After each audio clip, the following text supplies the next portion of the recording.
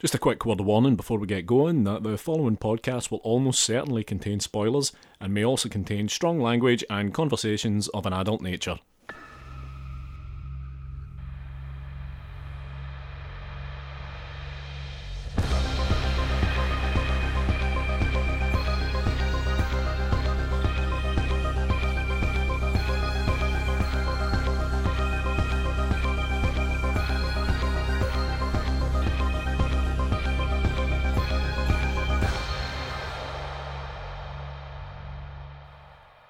Hello and welcome to Strong Language and Violent Scenes, the podcast giving a second chance to films that might not deserve them. I'm Mitch Bain, I'm a lapsed horror writer and an occasional doer of musical things. And I'm Andy Stewart. Hi! Hello, and joining us this evening, she is the UK editor of Den of Geek. It's Rosie Fletcher. Rosie, hi.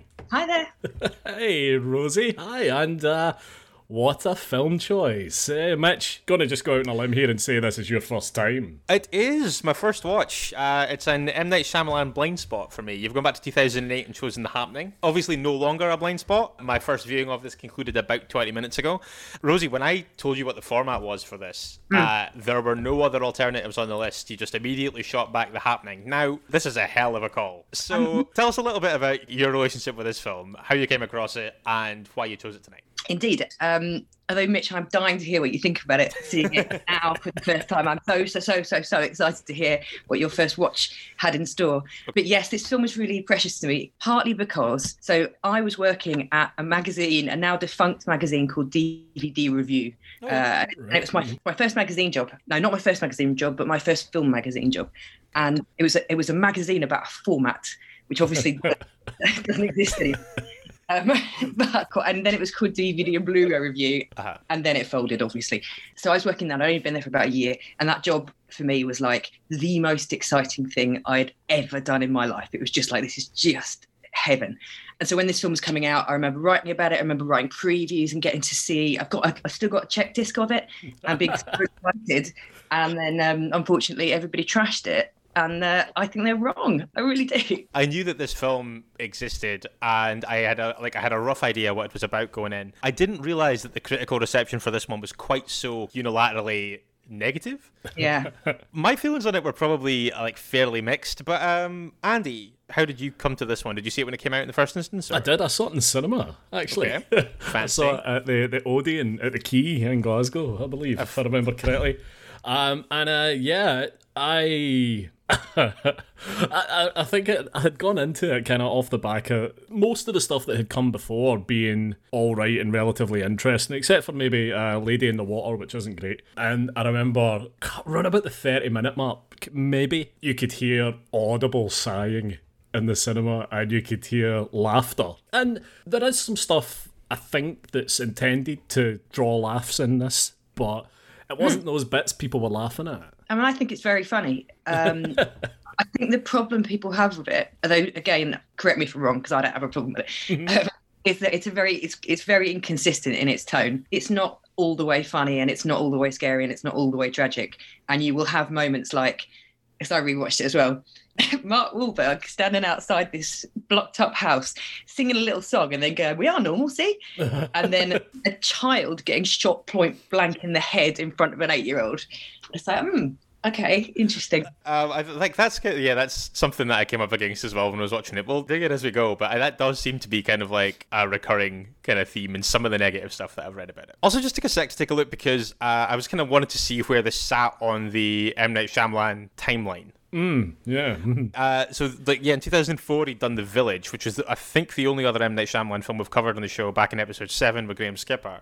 And then it was Lady in the Water, like Sandy, which was like kind of generally regarded as not being too hot. Post The Happening, I think it's fair to say that there was a fair slump because you've got The Last Airbender and After Earth. Yeah. And then kind of obviously you kind of pulled into the kind of critical renaissance that he's had a little bit kind of after that. So this is kind of an interesting midpoint one. But Rosie, we make everyone who comes on the show do one thing. You are no exception. For the benefit of anyone that is listening that hasn't seen The Happening, how do you feel about giving us a 30-second synopsis after a 3 count? Am I allowed to time it? Do I have to time it?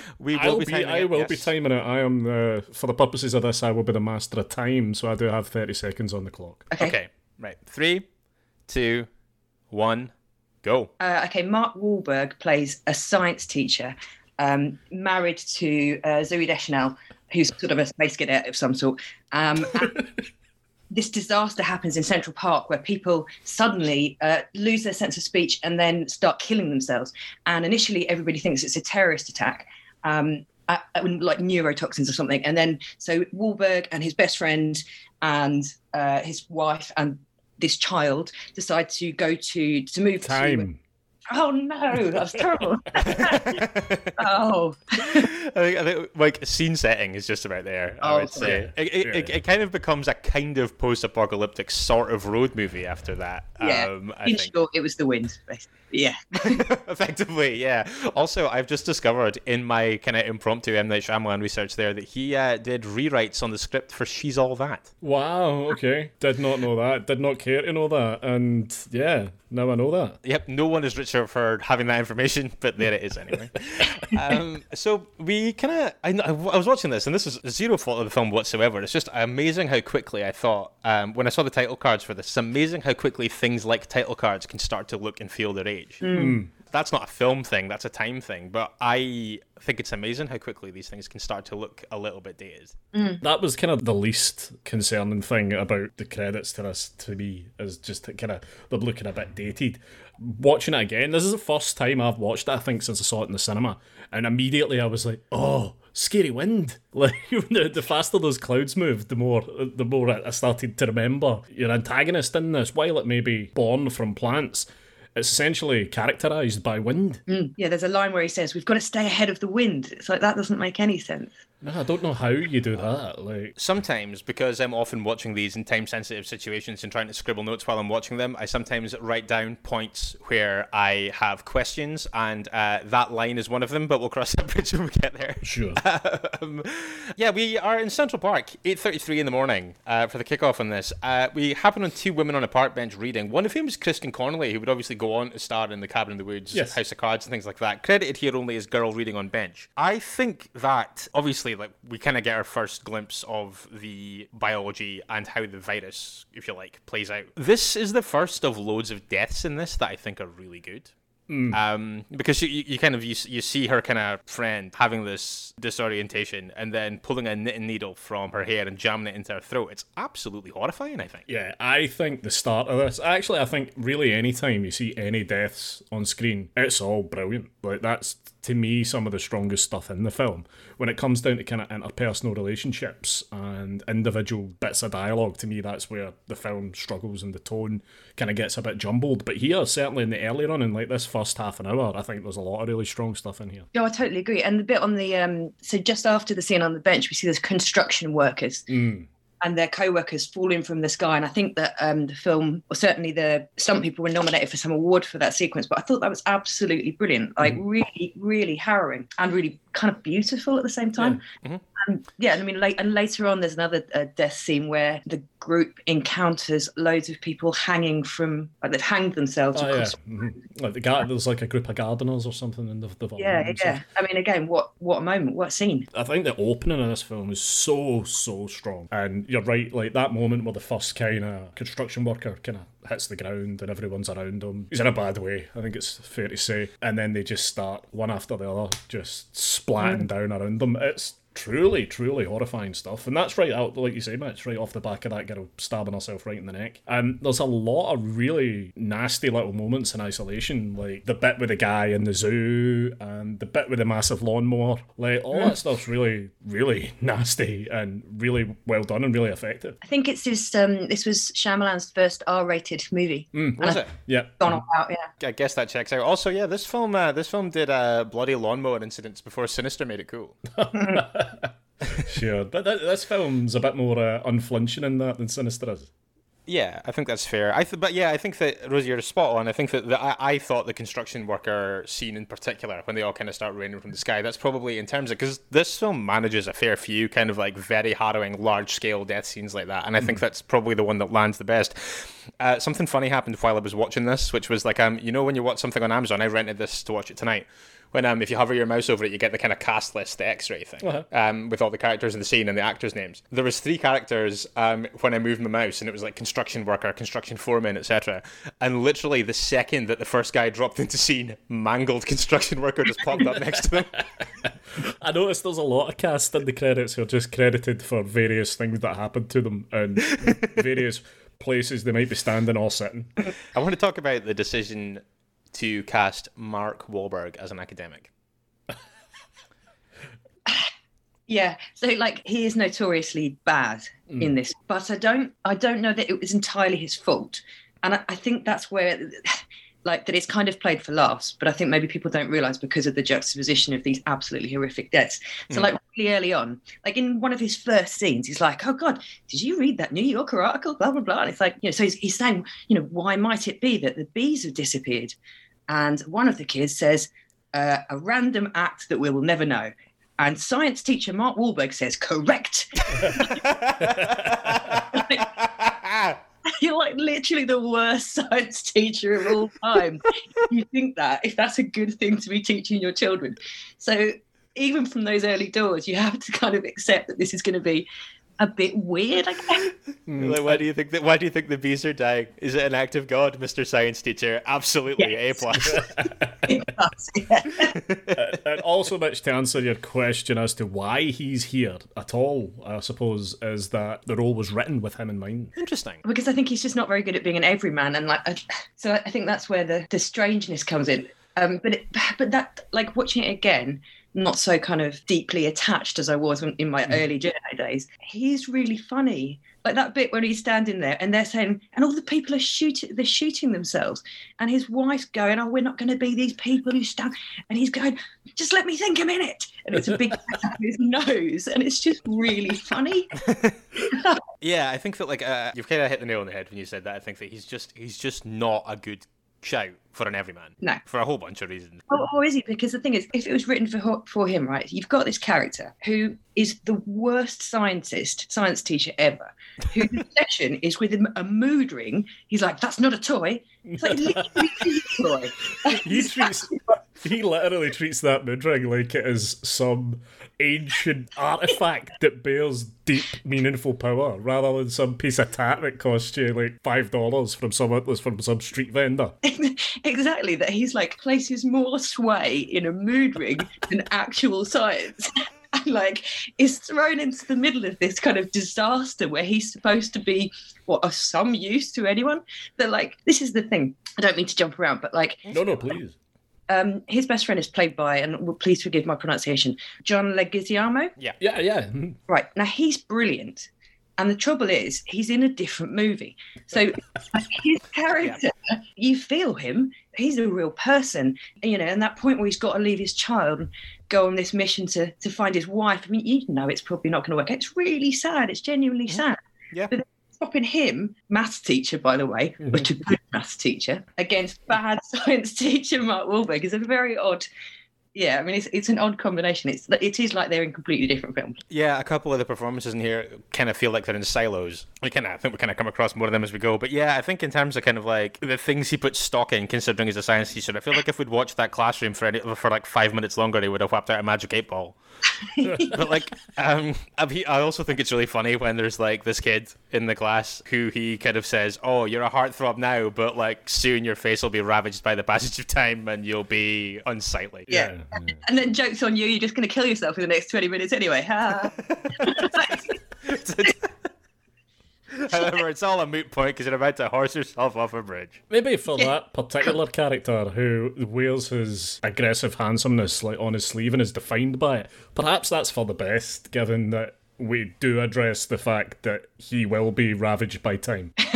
Well, so his performance in this is much more akin to his performance in, like, say, Ted than it is to, like, any of his kind of macho man roles. I don't think we were ready for comedy Wahlberg, and I don't think we knew what we were getting, quite honestly. I don't think this film was ready for comedy Wahlberg. But see, bringing comedy Wahlberg into this film at all so quickly after all the unpleasantness that we've just seen is wild. wild. And like you start to kind of get hints of it in that classroom scene. Then in the next scene where Alan Ruck's kind of telling them about like Mitch. I don't know if you noticed the 3 stages that were in there of this disease. It just brought back memories to me, lovely memories of the other week when we did Body Melt. Probably less fun for you. Yeah, don't start. But it was confused speech, physical disorientation, and then you kill yourself, I believe, are stages 1 to 3. But yeah, the class is interrupted, and we get to see, one thing I did spot is there is so much exposition in this on the TV and on the radio. Yeah, that's because no one anywhere has any idea what's happening, and everyone's kind of living in cars and just stumbling blindly through fields. Like, everyone's relying on what are unreliable narrators because no one has a fucking clue. Like, even at the end, no one knows what's going on. Yeah, and like, weirdly, watching it in a pandemic, I actually quite like that about it because it is just people going, oh, we think it's this, we think it's that, and nobody has a fucking clue. And so you have these conspiracy theorists, and you have, like, the plants guy, he turns out to be right. He's just saying stuff, really, isn't he? And I sort of thought that kind of, and just quickly on the plants guy, I thought he was such an interesting one as well because he was clearly given, like, he is exposition guy, massive exposition 100%. guy. But then they're like, okay, but we don't want him to be exposition guy. So what else can there be about him? Hot dogs. Hot dogs. He really likes hot dogs. Yeah, and also the bit where his wife says to him, "Oh, reach over and get those binoculars. They're in the back from when you were spying on the neighbours." Like, just throwaway remark. He's the character I wish we'd spent more time with. Like, from the start of this, like, the guy at the start of Armageddon who kind of sees the big rock coming, you're like, I want to spend more time with that guy, like, rather than the roughneck guys. Yeah, he would have been a much better science teacher than Mark Wahlberg. Well, yeah, absolutely. Yeah, I think it's kind of curious that we know about that guy, that he has a family, he owns a very large plant nursery, he has a real fondness for hot dogs, potentially has either voyeuristic or kind of vigilante leanings, depending on what he was using those binoculars for. But he also doesn't get a name. He's credited as plant nursery owner. And he's possibly like maybe the 3rd or 4th most significant character in the whole thing. It's interesting, though, that you wouldn't introduce yourself to someone who you were going to spend that much time with on the road until their untimely demise. Yeah. I mean, like, it's possible that his character name is Plant Nurseryman. But you know what? Like, American names, like, it's like, oh, this is my mate Plant. All right. Yeah, I'd get on that train if somebody said that. Yeah. Did you also notice that one of his key kind of talking points about hot dogs was that they have a fun shape? Well, they do have a fun shape. Yeah. It is a weird thing to, like, this is an hour and a half, this film. It's, it's not like a really long film.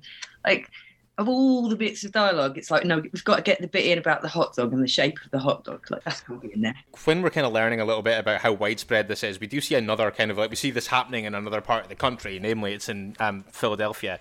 Again, I think that the way that this is done, given that, like, you couldn't really have people being, like, very graphically shooting themselves in the head in rapid succession, I think that the way that this is done is really cool as well, when it kind of follows the gun. Yeah, presumably that's the same thing that happens later off camera in that field. Yes, yeah, that's such a great callback, isn't it? Yeah. And this kind of goes against the things that I tend to like about films like this, but I think that, like, this film does its best work when it's dealing with these kind of, like, big harrowing visuals and the big kind of set pieces and stuff like that. I think that those were the things that kind of kept me engaged. It's because you know that the next one's never far away. If you think of The Wind as like your slasher, anytime you see the trees rustling or a bit of wind blowing through the grass, you know that something generally quite harrowing's about to come, the same as you would do if Jason Voorhees was lurking about in someone's house. Yeah. That's true. And also, we established quite early on that nobody is safe. So when the 2 kids are killed and when they're both shot, it's like, wow, you're just going to kill a couple of kids. It just means that there is a sense of peril. It doesn't mean that our protagonists are necessarily going to live. So with Julian John Leguizamo's death, it's like, well, you don't know, and that does add a decent level of tension to it. Absolutely agree. Like, and this is a weird thing that I've said a couple of times on this show, but I have a lot of time for films that are blasé about killing children. Which is a weird thing to say in isolation, but I think that, to tie in with what you said, Rosie, I think that, like, there is no clearer way for, like, a film to let you know that it's not fucking about in terms of, like, its willingness to just kill people off. I want to talk about Zooey Deschanel in this. As Alma, Elliot, Mark Wahlberg's wife. I would say, like, historically, I don't mind Zooey Deschanel and stuff. I really struggle with her here, and I would quite like to get a read on what everyone else makes of this. Well, I don't really like her normally, I'm afraid. It's the new girl persona that I find absolutely intolerable. Okay. That kind of manic pixie dream girl thing. Although I do really like her in Elf, so there's always exceptions. But here, I don't really like her because I don't like that manic pixie dream girl thing. But I don't think she's a bad actress. So decisions have been made here. Like, she is awful, or she isn't awful, and she's been told to be like that. Because if we understand this as being like it's like a 50s B movie. It's maybe that she's kind of aping performances of very stupid sort of ditzy women who might have been wives and girlfriends in those films. Okay. Yeah, and I had read somewhere that round about the time that this film came out, like just before the kind of reviews hit, M. Night Shyamalan came out and said, what we've done here is we've made a B movie. And to me, that's never rung quite true with this film, because I don't think it leans into the B movie thing enough for me to believe that. It just feels like a very tonally muddled film that can never quite decide what it's going to be. So I don't necessarily feel personally that Zooey Deschanel's character is playing up to that B-movie trope, but I just generally feel like, because I don't think she's necessarily a bad actress either, I just think that she's doing a particularly bad job here. I think there's points here where she's nigh on unwatchable. Yeah, I would tend to agree. And but it does feel deliberate in some way, even if it isn't in the B movie sense. Even just that very first time you see her, it's this shot of her big eyes and sort of slightly open mouth, looking absolutely like dumb. Yeah, I think that like whether or not it's those choices, there are definitely choices being made there. Yeah. I want to talk about the fact that obviously, because what happens kind of basically out here is that it's like New York City is being evacuated. Yeah. So Elliot and Alma, Zooey Deschanel, and John Leguizamo's character Julian, and his daughter Jess, they all leave. See, when they're just getting ready to go when they're leaving the university, I think it's hilarious when it's like, this is the start. Like, at this point, we think it's a terrorist attack, and Mark Wahlberg and John Leguizamo are leaving. And it's like, I'm trying to get a hold of Alma. She's been acting really weird lately and really distant. And John Leguizamo, at this point of like absolute peak, like terror level, is like critical. And John Leguizamo was like, have I ever told you about that time on your wedding day when I found her in a room by herself crying? And then all of them get on a train together. But yeah, that's another example of like the very strangeness of this film. So then she's all like, I don't even want to sit with you on the train, even though terrorist attack. And then later she's like, I had a tiramisu with some bloke. And like, he's like devastated. And then later he's like, well, I almost bought some cough medicine from a hot pharmacist. Like, what the fuck? It's like, and yet are we supposed to be crying by the end when they get together and if I'm going to die, I'd rather die with you. You've just talked about my most hated point in the whole film, Rosie, when he does that bit about the pharmacist and the cough medicine. Right. We may as well plot this bit end to end at this point, because there's during the first part of this, there is this kind of thing where Zooey Deschanel has had this one night tiramisu stand with a guy, where like it's kind of framed as being this kind of, and I think you're kind of, you see her being kind of twitchy and on the phone to the guy being like, we ate tiramisu and that's that. And I'm kind of assuming that like the fact that that's being treated as being this kind of huge seismic event in their relationship is supposed to be funny, and it did make me laugh. But yeah, when she confesses to him about it when they're walking later, and I was just like, oh, presumably he's going to be like, oh, it's not a big fucking deal, it's like, it's tiramisu, you're fine. But he's like almost tearful at that point. He's like, you lied? And then you see him kind of just having this kind of like moment to himself, which I thought was odd. You never eat tiramisu with me. Well, yeah, and it's also like, I just think it's quite unbelievable that when it's like, I've literally watched hundreds of people die, and you had a pudding with some bloke, like, whatever, it doesn't matter. Aye, time and a place. Also, listen there, just be honest if you're just going for pudding with someone. Save yourself a lot of trouble down the line. It's the same thing that the same mistake Billy Peltzer makes in Gremlins 2 is that he lies about it when he goes to that weird Canadian restaurant. Just be honest, just go for your pudding. Yeah, so kind of later on when he's kind of, like after this has kind of had a time to bed in, he tells this story about him almost buying a $6 jar of cough syrup from a hot pharmacist. I marked this down as a question point. Sure. What's going on here? I think this is like, if this was a different movie, and I do love this movie, don't get me wrong, it is obviously problematic. So there's the bit earlier on where he says to the hot boy, you're going to get ugly and disgusting when you're old. And then the boy's like, oh my God. And he's like, ha ha ha, joking. And it's like, that's not funny at all. That's just really horrible. And you're in a position of authority. Then he's like, then he says to his wife, oh, by the way, I almost bought some cough mints and I didn't even have a cough. And she's like, oh my God, are you joking? And he's like, yeah. And it's like, what we learn from this is Mark Wahlberg's character has a horrible sense of humour. aggressively not funny, and like just doesn't understand humour at all. Yeah, his humour, he has no kind of grasp of propriety for when things are like, for when a joke is called for or asked for. It's just, I'm just going to make light of this horrible situation right now as gunshots and screams echo in my ears. Yeah, quite. And it's also just the so stupidly inconsequential nature of it. Like she would even care. It's like he's gone, do you know, when I was a kid, I had a dog called Fred. Did you? No. Like, what's the point? That's not funny. At the conclusion of the first act of this film, Zooey Deschanel is averaging at saying, "I don't like to show my emotions out loud" once every 11 minutes. We get a really great set piece after, because obviously when they're on the road here, like the journey gets stopped midway. Wahlberg is furious, but basically they explain to him that they've lost contact with the end destination. Yeah, with everyone, yeah, but so there's no guarantee it's a safe place, so they're stopping here because there is no ostensible mass suicides going on, so they probably are better off there. When they assemble in the diner, and you see the video footage of the guy who kills himself by wandering around in the tiger enclosure, that is brilliant. Amazing. At the same time, excuse me, random woman I've never met, please don't show me graphic footage of a man being mauled by lions while I'm trying to kind of grab a snack. Tell me that you did find that funny. It's funny, but it was amazing. So I guess one thing that kind of was a momentum dragger for me as this goes on is the amount of kind of like dotting from location to location that has to happen. But again, this kind of like this story necessitates that, I guess. So I kind of feel like that's more of a personal problem of mine than anything else. But this is the first inkling of where people start to split up. Everyone starts pursuing their own idea of what they think a good idea is for getting to safety. So Alma, Elliot, Julian, and Jess, the big four, get left behind here, and this is where we meet the plant nursery owner guy, who I'm going to try and find some kind of shorthand for. We can just call him Plant if you like. PNG, yeah. But yeah, we meet him, and I think that, like, one, this is a good character introduction, and two, I really like this guy in general. I understand, like we say, he becomes kind of like a ride-along exposition character as it goes on.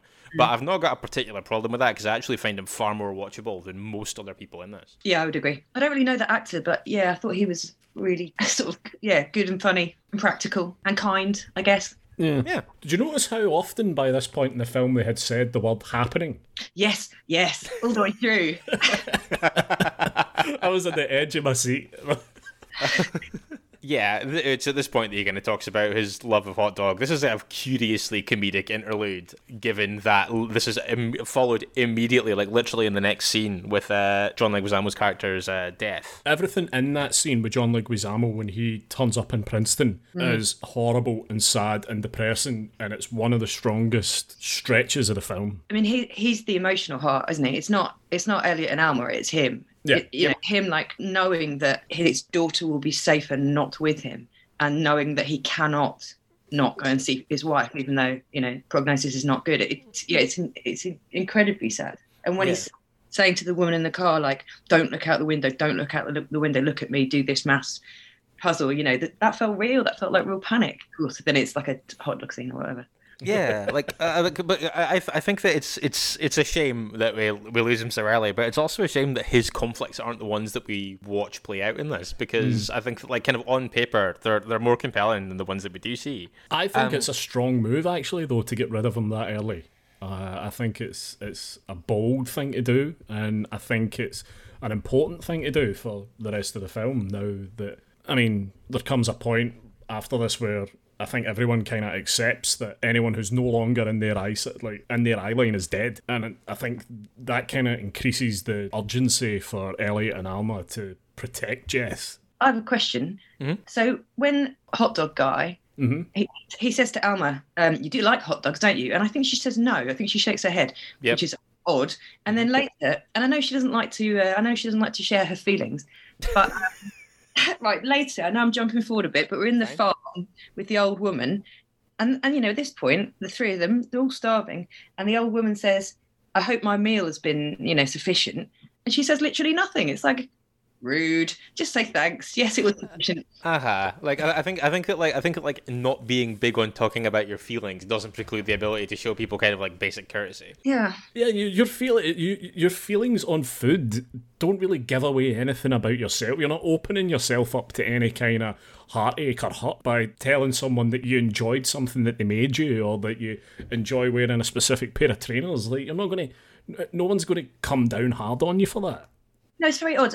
And actually, like, she and he have this very weird sort of childlike quality. Did you think that? Yeah. Mm-hmm. Like, there's this very odd bit where they see a house in the distance and she says, Jess needs to sleep for 10 minutes and eat. And Jess hasn't said anything. And Elliot's like, well, shouldn't we get going? And she's like, no, she's 8. She needs to sleep and eat. And it was almost like she was channeling Jess. They then had some kind of freakish telepathic relationship. It was a very odd moment. It was weird. It's like very specific and very kind of like militant about that precisely happening then. Yeah, I wonder if they're deliberate in that childishness, because, you know, like the whole, we had a first date and I bought you a mood ring, and it's like, what, are you 12? Yeah. It's a bit odd. And also like I thought early on, like some of the stuff that Zooey Deschanel's given to say is really strange, when she's like, oh, I don't talk about my feelings and now I'm upset and things like that. And it's just kind of like, and I was like, you talk about things like a child talks about things. And like I went out for pudding with another boy. Like, again, that's a very childish way of cheating on someone. Yeah, yeah, like who gives a fuck? Like, you're fine. Like, yeah, I don't know. Like, I don't know. Like, pretty much everything about that character and performance just kind of baffles me. It leaves a lot of unanswered questions. Put it that way. I want to talk about the fact that the group talk about what they're going to do next. We kind of assemble another kind of like, briefly, we're kind of meet this group. Ultimately, a lot of them die. But a realtor basically, when they're kind of pops up and talks about where they're going to go and what they can do. And he says that he knows about a place that isn't on the main map called Arendelle. And I was just like, cool. They're going to the fictional Scandinavian principality from Frozen. That does sound nicer than here. If you close your eyes and wish really hard, we could all be there. Yeah, that's such a weird decision as well for the soldier to bring in the knowledge of a realtor. And obviously the soldier is Kendall Roy out of Succession. Okay. And I'm obsessed with Succession, so I was like, oh my God, Kendall Roy. But another wild and childish performance as well. And he's also in Trial of Chicago 7. And he is a really good actor, that guy. Like, he is excellent. So again, that is not him not being able to do that. That's somebody making a decision. Kind of feeling like we're drawing a causal line between some of these performances, guys. Kind of feel like a theory is emerging here. Also, extremely fortuitous that all roads lead to this one crossroad. Well, that's not fortuitous at all, actually, that all roads lead to a crossroads. But interesting that it's just loads of everyone just arrives there at exactly the right moment to form this massive group, which will ultimately... See, there's a lot of stuff here that just doesn't make much sense to me at all. Like, so we kind of come to learn that the more people that are together trudging over grass, the more angry the plants get. But it seems inconsistent. Like, one person maybe dies later from that. I think the old lady, does she not? Or is she just generally unwell? No, she dies from it, I think. Yeah. So again, like, I know this is a bit annoying and all with hindsight, pandemic and whatever, but we are all living it. But essentially, this is a film which is like, there's this thing that is randomly out there in the air, which is killing everyone. And so everybody in the happening decides to go out and be together. And that's literally the worst thing you could do, because like the old lady was perfectly all right when she was at home on her own. She's completely fine. So if everybody had essentially done self-isolation, you probably would have been all right. Like, you know, it's because it starts in the park and then it moves to the other park and then it's massive groups of people trudging through fields. Whereas if it was just like you and your mate sitting in your house, I mean, depends how many pot plants you got, I guess.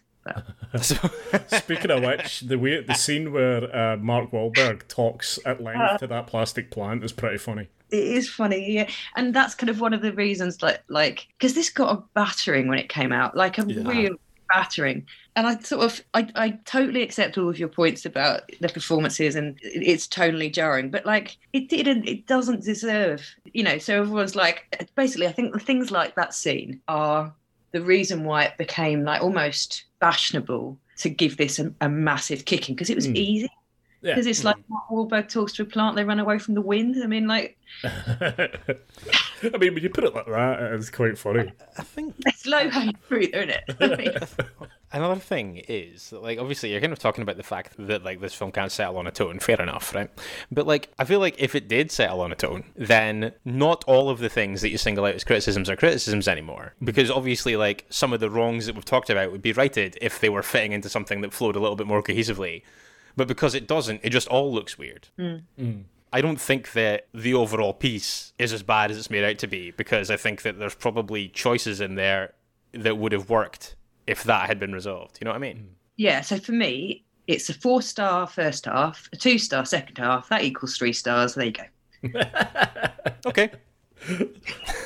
A succinct summation there. That's Yeah, we do get some kind of stuff about the science and the biology of the virus that I found quite confusing. This is where the wind gets introduced as a factor, and then they're trying to figure out whether or not it's large groups that is kind of triggering it, or if it's the wind itself. This is where Rosie, the line you mentioned earlier about staying ahead of the wind, kind of comes into play. That part is like it seems like kind of silly, but like the actual rules of the virus were quite confusing to me. But I guess also it's arguable that was the point.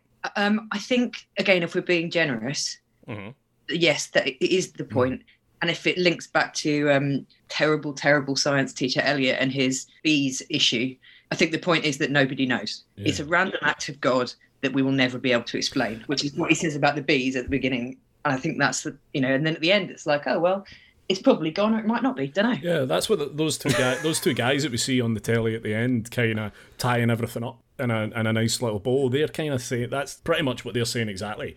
Is that we don't know why it happened. It could have been the government. People they still kind of espouse some of that conspiracy theory, but they're basically saying again, it happened. The happening happened. We don't know why it happened. Could it happen again? Maybe. Was it a kind of shot across the bow as a warning?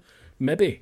But the rest of the film's just kind of speculating on that, and I guess you kind of would do without the kind of benefit of laboratory equipment and real science behind you. Like, it's not enough to be a high school science teacher and unravel all of this. Like, there's a bit where Jess is on a swing, and for a brief period of time, there's almost this, are we making this tree angry?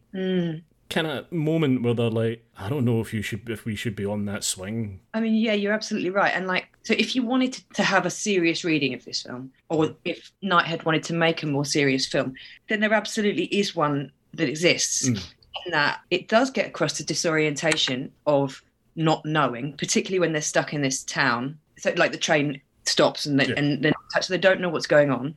And they don't have transport, and they don't know when they're going to get food from. There's also this idea of presumably relatively wealthy New Yorkers having to become refugees, which, again, for Americans, that's presumably like a horrific situation and something that we don't see and that's very unusual. But also that this is a movie about people fighting not to kill themselves. And that as a concept, like, in an era of like depression and mental health and all this kind of stuff, that like, if you wanted to take it as a more serious reading, it's kind of almost like the environment saying, if you don't stop messing with the environment, your life is not going to be worth living anymore. It's not going to be worth living at all if you don't, sort out this stuff. So like the concept and the almost the grief element of people fighting not to kill themselves, again, would be potentially like, amazingly powerful. It isn't, but, it could have been. Yeah, I mean, like, you're right. I think that, like, some of that stuff, obviously, when you kind of, like, draw it back to the film that we get, kind of feels like a bit of a leap. But you're right. It's like there's potential there for a few of the kind of commentaries and things that maybe could have landed being a little bit more nuanced. But when it lands, it's really, really good. Like, when they visit that kind of house that's all boarded up until... Yeah, this pretty much happens now. This is, like, pretty much the point we're at. Up until when, I guess, Wahlberg starts singing and the tone gets a bit confused again. Like, all the stuff with those guys in there, believing that it was some kind of government thing, or that it's a virus or a chemical, like, and just that it's that not knowing, that paranoia that essentially is killing those guys in there and causes them ultimately to kill 2 children. Like, when it lands, it's really, really great. It's the stuff that happens while they're trudging from A to B to Yeah. pass the time is the stuff that you're like, no, just no. Right, because a different movie of this is basically The Road, isn't it? Yeah. Except The Road is obviously incredibly fucking powerful and depressing and, emotional. Whereas this is almost like The Road, but if it was a stupid comedy. And yes, I do love it. I mean, like, I think that you're right. That's the kind of thing that I feel like this is designed to sit alongside. Yeah. I was about to say that at this point we lose Jared and Josh, and I'm just realising that we haven't actually stopped to acknowledge who they actually are, who are just kind of two arbitrary teenage ne'er-do-wells that kind of just latch onto them as they go on, and they're in it for probably a sustained period of about 10 or 15 minutes. But yeah, they are shot by the conspiracy theorist guys who are kind of boarded up in one of the houses that they come across. Yeah, so I'm not going to say good moment because I've advocated for the killing of children often enough already, but an effective moment for sure when that happens. Yeah. Oh. And the fact it's in front of Jess as well, that, this 8-year-old girl has just watched 2 kids be shot virtually point blank in the head and stomach. It's just horrible. Yeah. Yep. And one of those kids, weirdly, I don't know if it was always intended to be played by a kid, but one of those kids seems to exist solely to prod Elliot as to why he doesn't have children yet, which kind of plays into, I guess, what happens right at the end. It's a weird decision as well that one of those kids would dig so deep into why a man in his 30s doesn't have children yet. Yeah, that's a very odd moment, isn't it? And he says, I can't remember exactly what the kid gives him some advice, and Wahlberg kind of goes, "Oh, thanks very much." Like, I didn't tell whether he was meant to be being sarcastic or not, but I'm going to guess not, because Mark Wahlberg not funny in this film. Famously unfunny Mark Wahlberg.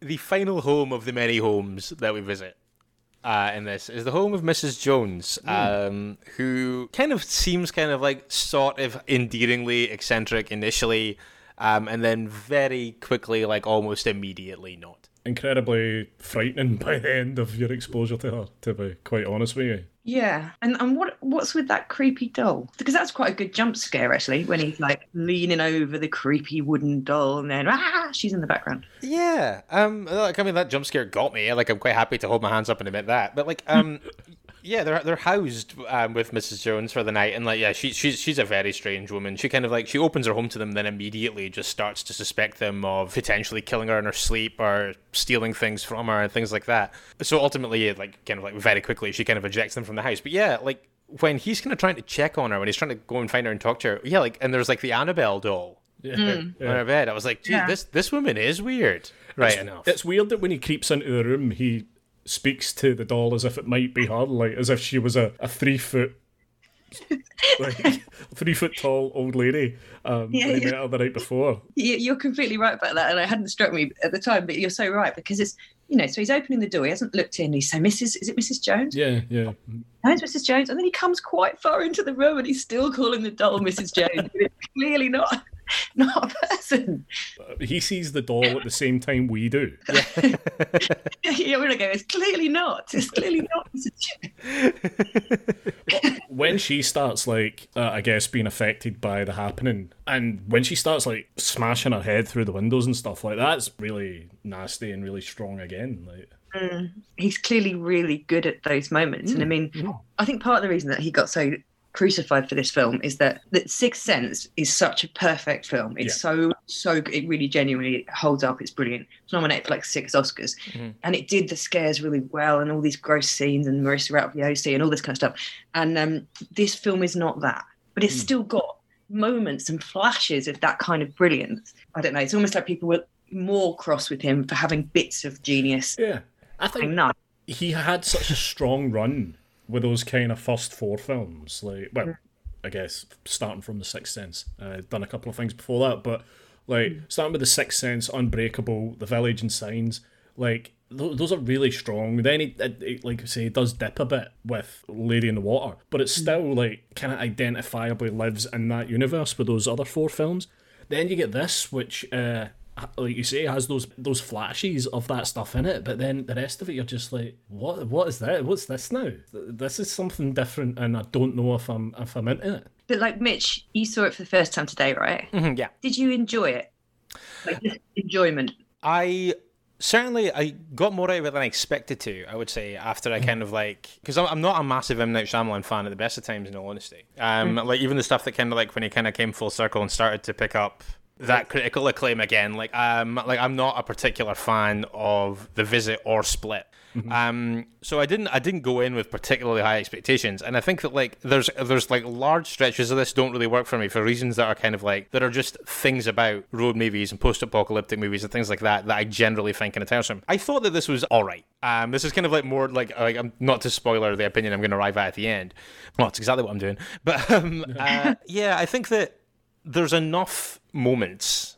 Or there are enough moments and there's enough kind of engaging stuff, even if it is just set pieces and visuals that are gone as quick as they arrive. I think that there's just about enough of them to keep you ticking over. Like I say, there was elements where I was like, this is silly or that doesn't work, but at no point did I check out, and that's not true of everything that we watch for this. That's true, yeah. I mean, like, we are almost at the end of this, actually, because like we say, she goes outside, Mrs. Jones does, she dies, so we're kind of led to believe that this is kind of like peak pandemic because it's now affecting groups of one.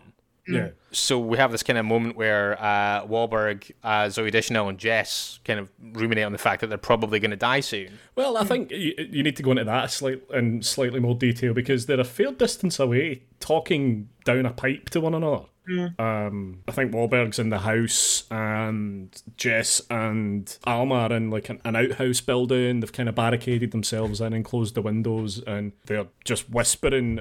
This to me is the most interminable bit of the film because really their conversation doesn't really carry any weight. I haven't really believed that they're a couple up to this point anyway. We never really know why their relationship isn't working properly. It can't just be as simple as she kept a pudding date from him. Like, there's a deeper thing going on here, whether it's the issue with them not having children yet, I don't really know, but I've never believed them as a couple to this point, and I don't believe them as a couple in this point, and it feels, the dialogue and everything that they're discussing feels kind of slightly trite by this point because I don't believe them. I think you're completely right, and like, again, to kind of put it in contemporary terms, imagine we're in a world, right? So right now, we're allowed to live with the people we live with. Mm-hmm. But imagine COVID got so that, oh no, you're not allowed anymore. Actually, it can affect you, just one person. So everybody has to live alone. And you've suddenly discovered this. And it's like you're talking to your loved one. And imagine it's like Ryan Gosling and Michelle Williams and not those two. Basically saying, sure. with a kid, basically saying, I would rather die than be alone. It's like, it's not worth living if we have to be separate. And like, that would be pretty powerful. Wasn't. Yeah, no. And then it's interesting that they have that discussion between the two of them and then completely disregard that really they have this little girl to look after and drag her out into the into the wind. Like, maybe they were aiming for some kind of, is this going to turn out like the ending of The Mist kind of thing, like where it just ends on this real downer. But they wander out into the wind just as it all ends, like, or as the plants chill out. Yeah, and also, well, so the plants totally do chill out, but there's been a number of times earlier in it where it's almost like they're immune, those three. I think that was maybe a contributor to me finding the logic of the kind of conditions of the virus to be kind of confusing, because there were times where I was like, now why didn't they get caught by that? So I'm glad that wasn't just me fundamentally misunderstanding something, which is my go-to theory anytime something like that confuses me. But like, it's just like something that everybody else kind of finds confusing. I do have to say, because there's no way they outran wind. They didn't, no. No. Like, even when you see the wind personified kind of coming to them like in a wave across a cornfield, you're like, you're caught. Just accept your fate. But they somehow magically, it's like, what's the thing they say, if you're getting chased by an alligator, you should zigzag because they can't turn properly. It's almost as if they figured out that wind has like a very wide kind of turning circle, so they were able to just kind of juke to the right and then double back on themselves a little bit, and the wind will just run away ahead and be like, fuck, outfoxed again. You win this round, Wahlberg. It's just not how wind works. So yeah, I do understand. You're like, why have these people been completely unaffected by this? Yeah, Rosie, to your point, to answer your question, yes, I absolutely thought there was moments where it felt like they were immune, and I didn't understand why. And like I said, I am glad that I am not alone at the table in thinking that. The bold thing would have been for one of them to die, like right at the end. Yeah, well, yes, or it would have been for like, like the Under the Skin where that awful harrowing scene where the woman goes in and then the man goes in to try and rescue her and they both die leaving the baby on the beach. Oh God, yeah. Mm-hmm. Yeah. What a moment. And then so if it had been both of them had died and Jess hadn't but was completely on her own and absolutely had no resources to be able to survive, that would be a bleak film. Yeah, that's the ending I want now. Kind of. Yeah, no, like I said, I mean, the pandemic, as it were, just ends. And I was kind of like, on the face of it, that's unsatisfying. But also, there's not a more satisfying or logical conclusion to why the main antagonist, if you like, in the film just abates. But at the same time, I was like, well, I mean, I commented earlier about the fact there's a lot of news and conspiracy theories and a lot of exposition being thrown around on news stations, on TV and radio. Realistically, there's not really another way for the film to do that. Like, I think that ultimately, when it gets to the end, it's like, well, you heard a bunch of conspiracy theories or theories from people at various different levels of education about this, and as it turns out, one of them stuck. Like, one of the guys on TV was like, I think this will peak around about tonight and will be gone by around about tomorrow morning. And that guy just happened to be spot on. And, like, that feels arbitrary, but also, what else is it going to be? I'd dine out in that forever. The fact that I called it that clearly. But yeah, no one dies in the end. Well, loads of people die, but none of the big three die. Jess, Alma, and Elliot all survive. And we get a wee chronology hop to 3 months in the future. The pandemic has abated, which must be fucking nice. Yeah. And Jess is going back to school. But it is kind of like, we do kind of get a little kind of sting in the tail. She's come back to school with a photo of her dad in a silver frame that's hastily jammed into her school bag, like, in a moment of blind panic before she leaves the house. Like, that always jars me as well. I'm like, really? Just what, you're jamming a giant picture of her dad into her bag to go to school on day one? Weird. With that, we're basically out on The Happening. Except for France is fucked. Yeah, The Happening in Paris. That happens at the end of 28 days later, doesn't it? Or is it 28 weeks later? One of them. Yeah, 28 weeks later, ends in Paris. Yeah. Interesting. The way everyone launches all their stinger endings at France. But yeah, that kind of brings us over the line. Andy, I'm guessing it had been a wee while since you'd watched this last. So in 2021, where are you on that? Do you know what? I had more fun with it than I did when I saw it in the cinema. Like I say, it's only the second time I've seen it. Okay. I did pay for it again, though, which I'd never really seen myself doing up until I actually did it. Do you know what? I'm going to kind of agree with Rosie to an extent here. I think there's a lot of... I don't necessarily think it's a good film, but I think there's fun to be had in it. I think that when it works, it's really good. But where it falls down is that it doesn't quite know what it wants to be. Yeah. And I'm not even sure that Shyamalan knew what he wanted it to be either. And I feel like kind of in that regard, maybe even more so than The Last Airbender, it's maybe his biggest wrong step. I think that's a big statement. Right. What I would say is, and I mean, like, obviously I touched a little bit on what I thought about it, Rosie, when you asked in the main chat, but like, I think like we've all said that kind of like the principal problem with this film is that it can't decide what it wants to be. So if you are considering going to watch this off the back of this conversation, what I would advise is choose yourself. You settle on a tone. Then you'll find the things that you think it does right and that you think it does wrong. If you keep waiting for it to settle on a tone, it won't, and it'll all look weird. I think if you make that decision for yourself, you'll at least find some things like the things that it gets right will start to stand out a little bit more. I don't think I've ever given that advice in 137 episodes, but that's kind of where I'm landing with that. I'm with you. I think that's a good point. Or either that, or just accept from the word go that it's basically two films, and then you can sort of enjoy the comedy, because it is funny. It genuinely is funny. And then sometimes it's really, really horrific, and they might not separate particularly well. So, for example, like Insidious, which is a film I really like. Yep. First half, really scary. Second half, really stupid. Yeah, sure. But I knew that was happening because I didn't see it at the first press screening, so I was told. So then when the second half arrives, I'm like, now I don't have to be scared anymore. Great. Yeah. Like, in a way, this isn't like that because it's more of a roller coaster. But, I suppose if you can allow yourself to laugh at it and also be kind of taken in by the spectacle of the horrors of it, then I think you may be in for a good time. Yeah, I mean, I think that like if you go in knowing that you have to kind of let your brain toggle between those two things, if you go in knowing that you have to do that, then because I didn't, Yeah. then I think that there is room to have fun with it. It's certainly not like the meritless piece of garbage that it seems like it was made out to be at the time. Like, far from it. It's not the kind of thing that I could see myself hurrying back to, although I think that I'll probably watch it at least once more between now and when I die, just with that perspective.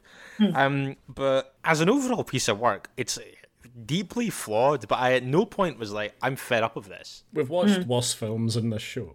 100%. This is definitely not in the bottom 10 or possibly even 20% of things that we've looked at. I had misgivings as they arise. Aside, I had no major gripes with this. I thought it was a really interesting choice, Rosie. I'm really glad you chose it. It's not like I would never have watched it, I don't think. Yeah. I think this would have just passed me by completely, and I would just never have gone back to it because I'm very ambivalent about M. Night Shyamalan. So having the opportunity to go back and look at it and actually, because I'm getting the impression that there's not that many people out there that love it. So it was nice to talk to someone that does and kind of get an understanding of that. It's also just reminded me of a mildly amusing Mark Wahlberg anecdote. Would you mind if I share it? No, fire away, please do. So this is back when I was working at Total Film, and one of our freelancers, who will know who he is, but I'm not going to name him, who's a very good freelancer, to be fair, was supposed to be interviewing Mark Wahlberg for Transformers 4. Oh. But because freelancer was in the office, but because he was a freelancer, he doesn't have his own phone. So I said, right, we'll put my phone through as the one, and you can just sit at my desk and take the interview. So great, except that freelancer X goes out for a fag at literally the point that Mark Wahlberg phones. Oh, no. And it's not his agent or his publicist, it's Mark Wahlberg. So I'm like, hello, Total Film, who's speaking? And he's like, hi, it's Mark Wahlberg. I can't do an impression. And I'm like, oh. And for some reason, I got it into my head that Americans don't like smoking. Okay. So rather than saying he's gone for a fag, I said, oh, I'm sorry, the guy who's interviewing you is just in the bathroom. And he's like, right. And I'm like, he won't be long. So then I have to make awkward small talk with Mark Wahlberg while waving my hands at my colleagues to try and get them to go get this eye. And it's like, so, and I can't ask him about Transformers because I don't want to, don't want to say anything cool. So I'm saying, what time is it over there then? He's like, morning. You? I'm like, afternoon. I'm like, what are you doing today? And he's like, waiting for an interview. I'm like, no, of course you're. And then he's like, how long is this guy in the toilet? And I'm like, God. Oh, Jesus. Oh, So no. that was it's probably only about 4 minutes, but it felt like an absolute lifetime until this guy came back and had to explain that he wasn't just having a massive shit. I think it would put me. I think it would put me off to know that someone had literally, or to believe that someone had literally dropped one like minutes before, like seconds before I spoke to them. Like, and this is the thing, because I really didn't need to do that. Yeah. Like, he was annoyed. He was like, I went for a cigarette. That's what I was doing. I mean, we all poop, right? Yeah. But I want to believe that it's happened. And I know it's happened, but I just don't want to know that it was that close. Yeah, I panicked. I don't know what's wrong with me. Wow. I think actually, just one last thing. I think this film's biggest problem is its cast, and I'll leave it at that. I think in the hands of better actors, this would have been a better film. That's possible. Yeah, although I still think perhaps it's the Shyamalan factor, just because, like I said, Kendall Roy, Zooey Deschanel, not a bad actress, but very, very bad in this. But yeah, I would say the performances are the thing that lets it down, certainly. But whether that was direction or whether that was acting, I don't know. Yeah. So we know what the problem is. It's a question of who's responsible. Rosie, before we wrap up, what's going on at Den of Geek? Well, the most exciting thing that's going on at Den of Geek, from my perspective, is we've just launched a new print quarterly magazine. So I'm like a massive print nerd, and I love print more than anything in the whole world. And so it went to press last week. And it's free. Wow. Okay. And subscribe. If you're outside the US, you have to pay postage, and you won't be able to get the first issue. So you'll have to. Right. Okay. It's too late now, basically, but that will be out next week. But you will be able to read it online as well. So it's got Superman and Lois on the cover. It's got loads of great content, and you'll be able to read it if you want to online, or you can actually subscribe and get the print copy for free or for just postage charges. So that's I love print. So that's me. That's my thing. Awesome. Amazing. That's really exciting. Yeah. So it's going to be quarterly. So next one's going to be like, I think like early May. Right. But yeah, fun times. Amazing. Rosie, this has been a lot of fun. I would say that I got more out of the film than I expected to. Thanks for bringing it to the table. Really appreciate it. Where can people get you on social media? On Twitter, I am at Rosarella Fletch. Okay. So you can find me there. Sweet. Okay. Rosie, thanks so much for doing this. We really appreciate it. No, thank you for having me. It was really fun.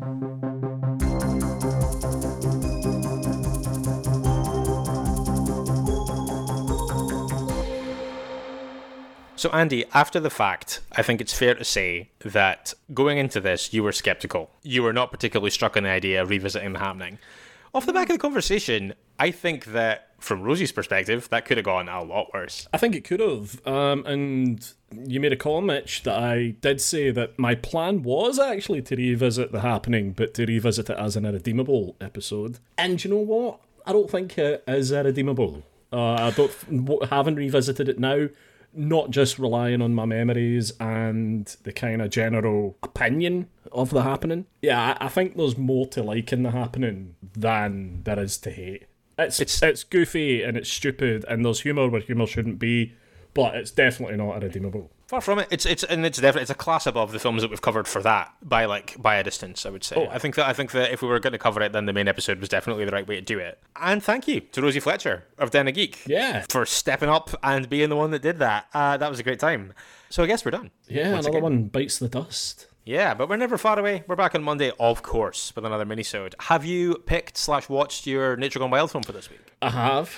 Okay, cool. I'm not gonna ask any more than that, because I think that you're on a pretty good kind of point right now off the back of Jalakati. I've got to say that is not going to carry through to this week's episode. It's a short-lived peak.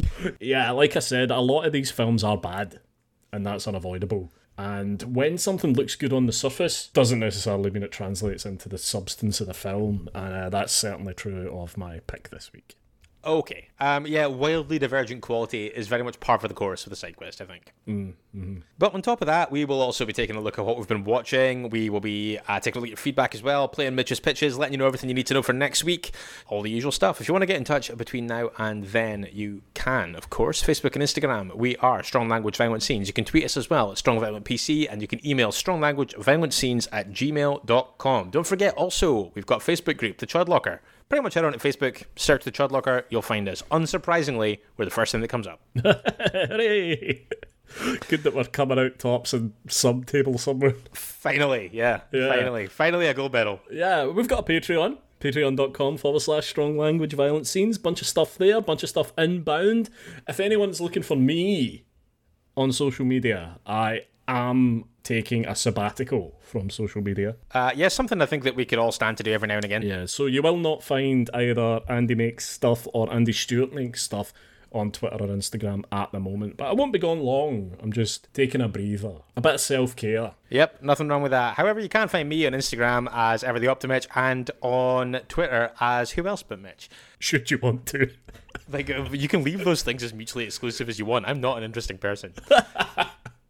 If you want to help us spread the word, you can, of course, rate, review, subscribe on your podcast platform of choice, or simply just tell your pals. We would really like that. Yep, that would be great. However, word spreading or not, we will be back on Monday with another mini-sode. Join us then if you can. In the meantime, don't forget, it is better to die a hero than live as food in a world of chuds. Goodbye. Goodbye.